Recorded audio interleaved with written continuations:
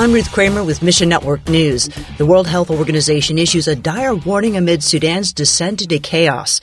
Technicians can't access a laboratory seized by one of the warring parties in order to secure biohazardous materials. Arnie with Unfolding Word says, I don't know if the probability of biological warfare is significant or not, but there's a reasonable probability that things could be mishandled. The larger risk is that care isn't taken to secure what's in the lab, and therefore things can escape unintentionally and cause damage that way. The two generals fighting to control Sudan agreed to a 3-day truce this week, giving thousands of foreigners and nationals a chance to escape.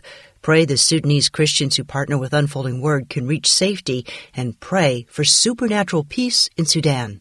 And is the evangelical practice of sharing your Christian faith wrong? According to a 2019 Barna study, nearly half of Christian millennials said yes. However, Ron Hutchcraft with Ron Hutchcraft Ministries says representing Jesus Christ isn't optional for his followers.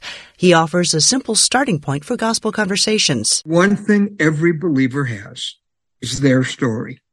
Your story of how your life is different because Jesus is in it from what it would be if he wasn't.